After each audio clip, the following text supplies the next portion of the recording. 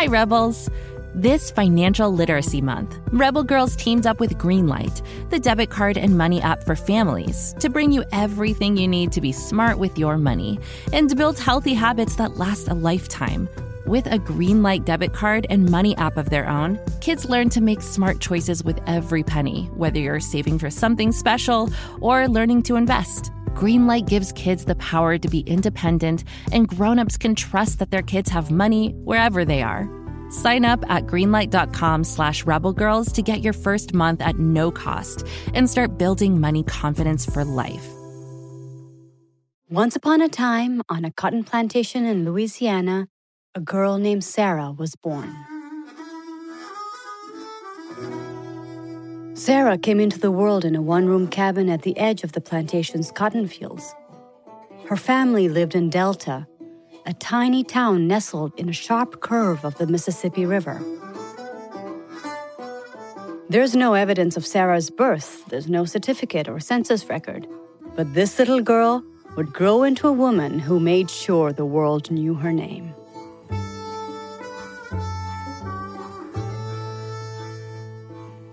Sarah Breedlove was the first in her family to be born free. Her parents and her 4 older siblings were all born into slavery. But just 2 years before Sarah was born, the Civil War ended and slavery was finally abolished. Now, the Breedlove family was free, but that didn't mean life was easy. They still made their living growing and picking cotton. And they didn't own the land they farmed on, so they had to share their small income with the man who did. They worked long hours in the blistering Louisiana heat, and taking time off was not an option.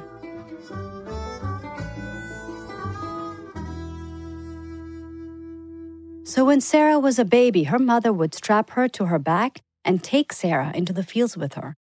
And as soon as she was 4 years old, Sarah went to work alongside her parents in the fields.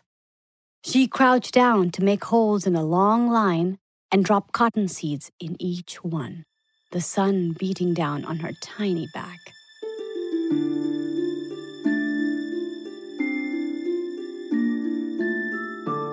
Just a few years later, she was doing the same work as the grown-ups. Sarah and her friend Celeste bragged that they could chop and pick cotton clean faster than anyone else. Because the sooner they were done, the sooner they could slip away to catch crawfish in the bayou, where long moss swayed in the trees above. On the weekends, the Breedloves would get together with other families for rowdy fish fries and picnic outings. And every Sunday, the girls would sit next to each other on the long wooden pews at church with matching hairstyles, their hair worked into tight twists and wrapped with string. But when Sarah was 7, everything changed. Her mother died. And soon her father was out of the picture too. Whether he died or just skipped town, we can't say for sure. Suddenly, Sarah was an orphan, and she had to fend for herself.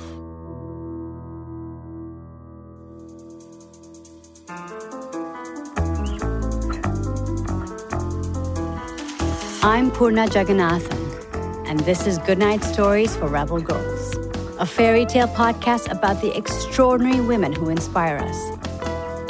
This week, Madam C.J. Walker. With no parents to care for her, Sarah depended entirely on her siblings. She went to live with her older sister Lavinia, who was married to a man named Jesse Powell. But Sarah didn't find a loving home with them. Jesse was a cruel man. To him, Sarah was just another mouth to feed, and he expected her to earn her keep. So when Sarah turned 10, she started working as a laundress. She spent her days in the homes of strangers, washing laundry by hand in big wooden tubs. She spent hours elbow-deep in hot water, using harsh soaps that left her skin raw and irritated. It was such back-breaking work that people with any money at all simply refused to do it. Sarah, on the other hand, had no choice. if she hadn't been born in a place where racism and cruelty were the norm, she would have been in the 4th grade by now, learning multiplication tables and state capitals by heart, and maybe discovering the joy of a good book. But there was little time for fun in Sarah's life now. When she got home at night, it was all she could do to get ready for bed. She'd fall asleep as soon as she closed her eyes.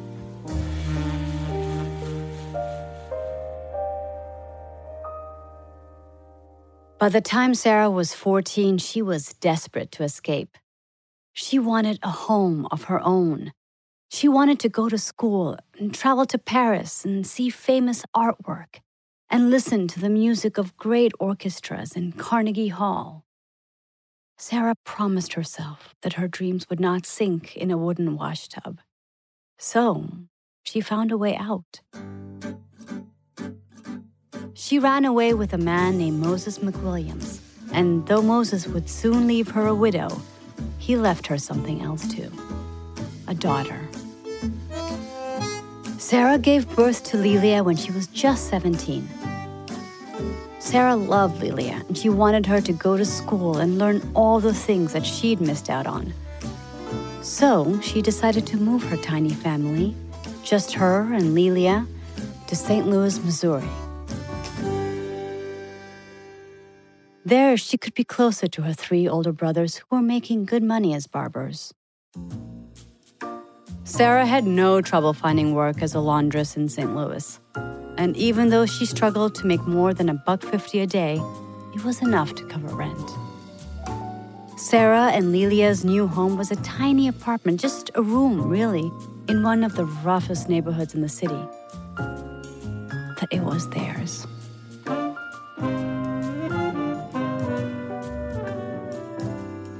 Lelia was going to school, and Sarah started taking night classes.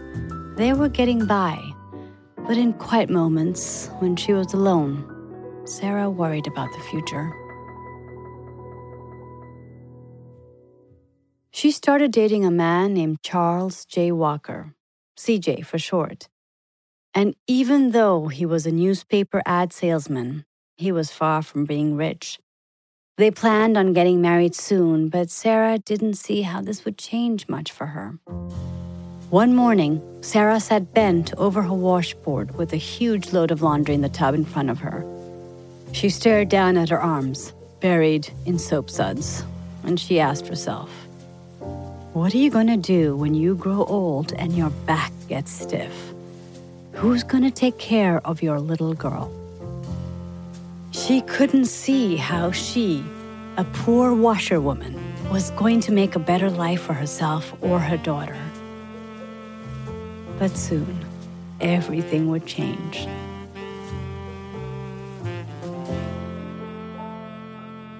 Not long after moving to St. Louis, Sarah started to notice something weird. Strands of her hair were everywhere. Her pillow, her dresses, her kitchen table. She was losing hair at an alarming rate. Now, this wasn't an unusual problem at the time, especially for women as poor as Sarah. Most of them didn't have electricity or indoor plumbing, so taking baths was a special occasion. Being stressed and not having enough to eat only made things worse. She loved her thick black hair, and she was desperate for a way to keep it. Fortunately, there was a woman in St. Louis named Annie Turnbow Malone who sold hair products for women with the same problems as Sarah. She tried Annie's products, and they worked. In fact, they worked so well that Sarah took a job as a saleswoman for the company. She learned how to treat women's hair with shampoos, scalp massages, and special brushes. Little did Annie know that Sarah was about to become her biggest rival. Because Sarah had decided it was time to go into business for herself. One night, she knelt at the side of the rickety bed she shared with Lelia, and she prayed. As Sarah tells it, her prayer was answered with a dream. While she slept, she says, a black man came to her and told her exactly which ingredients to mix together to heal scalps and grow hair, even better than Turnbow's products could.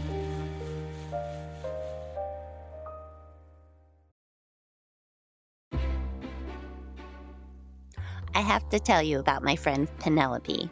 She's hilarious. She only eats cheese doodles and canned beans, and she loves to sing and fly through walls. Wait, did I tell you that Penelope is my imaginary friend? Well, she is, but she's totally real to me. Anywho, Penelope and I are very excited because there's a new movie coming out on May 17 all about imaginary friends. It's called IF, which stands for Imaginary Friends. Pretty cool, am I right? IF is so much fun, with lovable fuzzy giants and bright new galaxies. It stars Kaylee Fleming as Bee, a girl who discovers that she can see everyone else's ifs. Meanwhile, Cal, played by Ryan Reynolds, can also see ifs. Together, they team up and go on a magical adventure to reconnect forgotten ifs with their kids. IF is from the brilliant mind of writer-director John Krasinski. It also stars John Krasinski, Fiona Shaw, Phoebe Waller-Bridge, Maya Rudolph, Jon Stewart, Sam Rockwell, Emily Blunt, Awkwafina, and Steve Carell, just to name a few. It celebrates the incredible power of curiosity and creativity, and it's definitely a laugh-out-loud adventure for the whole family. IF comes out in theaters starting May 17th and is guaranteed to knock your socks off. What? Oh, Penelope says she wears 2 pairs of socks at all times. Also, that imaginary friends get limitless refills on popcorn. So join us in the theater on May 17. Bring your imaginary friends too. Sarah woke up the next day and set out to find all the ingredients she dreamt of. She combined them in her kitchen and rubbed the mixture into her scalp. In a few weeks, she says her hair was coming in faster than it had ever fallen out. Soon, Sarah's friends wanted to try too, and her elixir worked just as well for them. For a moment, Sarah glimpsed a different future, one that didn't involve washboards and soap suds and backaches. And she didn't think twice. Sarah rented out a tiny attic so she had enough space to mix tubs of her own hair-growing formula. And she started advertising in local papers. A reporter for the Kansas City Star later wrote that she spent money on advertising as fast as she earned it, spending more on printer's ink in the beginning than she spent on bread and butter. And it was working, because there were many African American women like Sarah, desperate for hair products designed specifically for them. Sarah's ads ran in newspapers for some 6 months straight, and then they stopped. Suddenly, there wasn't a single line from Sarah in the local newspapers. She'd gone radio silent. But after a few months, a new ad appeared. This one was for Madam C.J. Walker. Sarah was rebranding. She had finally married C.J. Walker, so she took his name. And her new title, Madam, was a nod to the French beauty industry and the sophistication she wanted to recreate for African American women in the U.S. Before long, Sarah's hair grower was selling so well that she decided it was time to hit the road and take her products to other cities. Her new husband and friends told her she was jumping in too quickly. They couldn't see how she'd be able to cover her expenses to get from one town to another. Luckily, she didn't listen. She set off with suitcases full of her new product, Madam Walker's wonderful hair grower. She crisscrossed the country by train, making contacts and finding new customers in every city she visited. Madam's demonstrations were convincing, and many of the women she spoke to placed orders to get their own bottles of hair grower. Back at home, Lelia received the orders, ran to the post office, and mailed the products to women all over the country. Their customers were more than satisfied because Madame wasn't trying to make them look like the beauty icons of the day, white women with straight, wispy hair. She wanted to make their hair look beautiful in the way that only black hair could. Many of Madame C.J. Walker's customers were using hair products made specifically for their hair for the first time in their lives. A woman from Helena, Arkansas, wrote Madame to tell her that she was a godsend to humanity. Another woman from Dallas, Texas, wrote to say, "My hair is a talk of the town. I have to take it down to let people see and feel it for themselves." Soon, they were getting so many orders that they could not keep up. Madame's little startup was turning into a real company. She started hiring sales agents in cities across the country. Their numbers were growing every day. At the same time, Madame's relationship with her husband was becoming strained. He was unfaithful, and now that the business was booming, they fought about how to handle it. Madame had always been in charge, and she intended to keep it that way. When she bought a brick building in Indiana to be her factory, laboratory, and salon, it had just one name on it: hers. Before long, they parted ways for good. But Madame decided to keep the name C.J. Walker. Because of her, it had become famous. Just 5 years after she'd struck out on her own, Madame had customers and sales agents in nearly every state. And Madame had become rich. Even though she loved nice clothes and art and fancy cars, she had bigger plans for her money. She wanted to help people in her community, Black people who were struggling to get by like she had. After all, it wasn't long ago that she had washed laundry and picked cotton. And even though slavery was over, a lot of things had stayed exactly the same. Almost every day in the newspapers, there were stories of horrible violence against Black men and women. In 1915, 69 African Americans were lynched across the country. Madame wanted to do something about it. Her business advisors and friends told her that politics and business don't mix, that it was risky to get involved in these matters. But again, Madame didn't listen.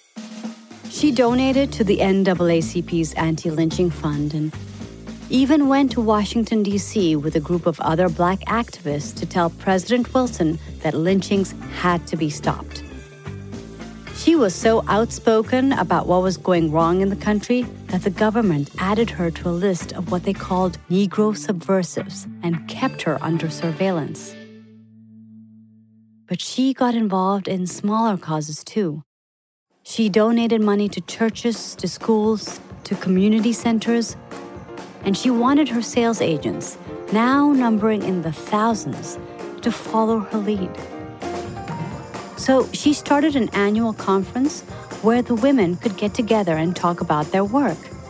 Madame awarded prizes, not just to the agents with the highest sales, but also to those who had raised the most money for charities.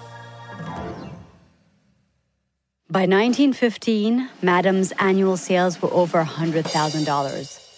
That's around $2 million in today's dollars. And even though she had everything she could possibly want, what she really loved was running her company.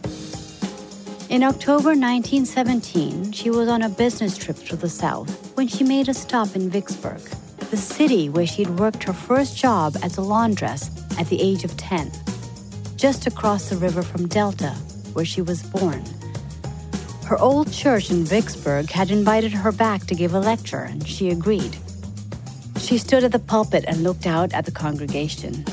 It was a full house. Everyone crowded into the same hard pews she had sat on 40 years ago. She told them how she'd worked her way from being a poor laundress to being a powerful entrepreneur and activist. They hung on every word. She was the first woman, black or white, to become a self-made millionaire in the history of the country.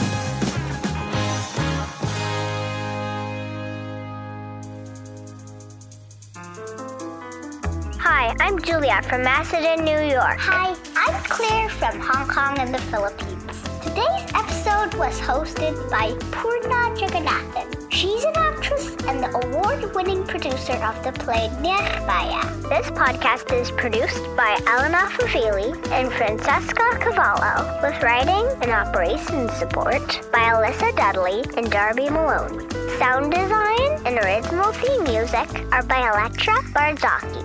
This show is sponsored by the New York Times best-selling book series Goodnight Stories for Rebel Girls. Did you know Goodnight Stories for Rebel Girls 2 just came out? Go to rebelgirls.co and use promo code REBELPODCAST to get your copy with a 15% discount. If you liked this episode, please share it on Facebook, share it on Twitter, share it everywhere, and please review it on Apple Podcasts. Goodnight Stories for Rebel Girls is a production of Timbuktu. Today's host, Poorna Jagannathan, lent her voice to benefit the Joyful Heart Foundation, where Timbuktu has made a donation in her name. Until next time, stay tuned and stay rebel.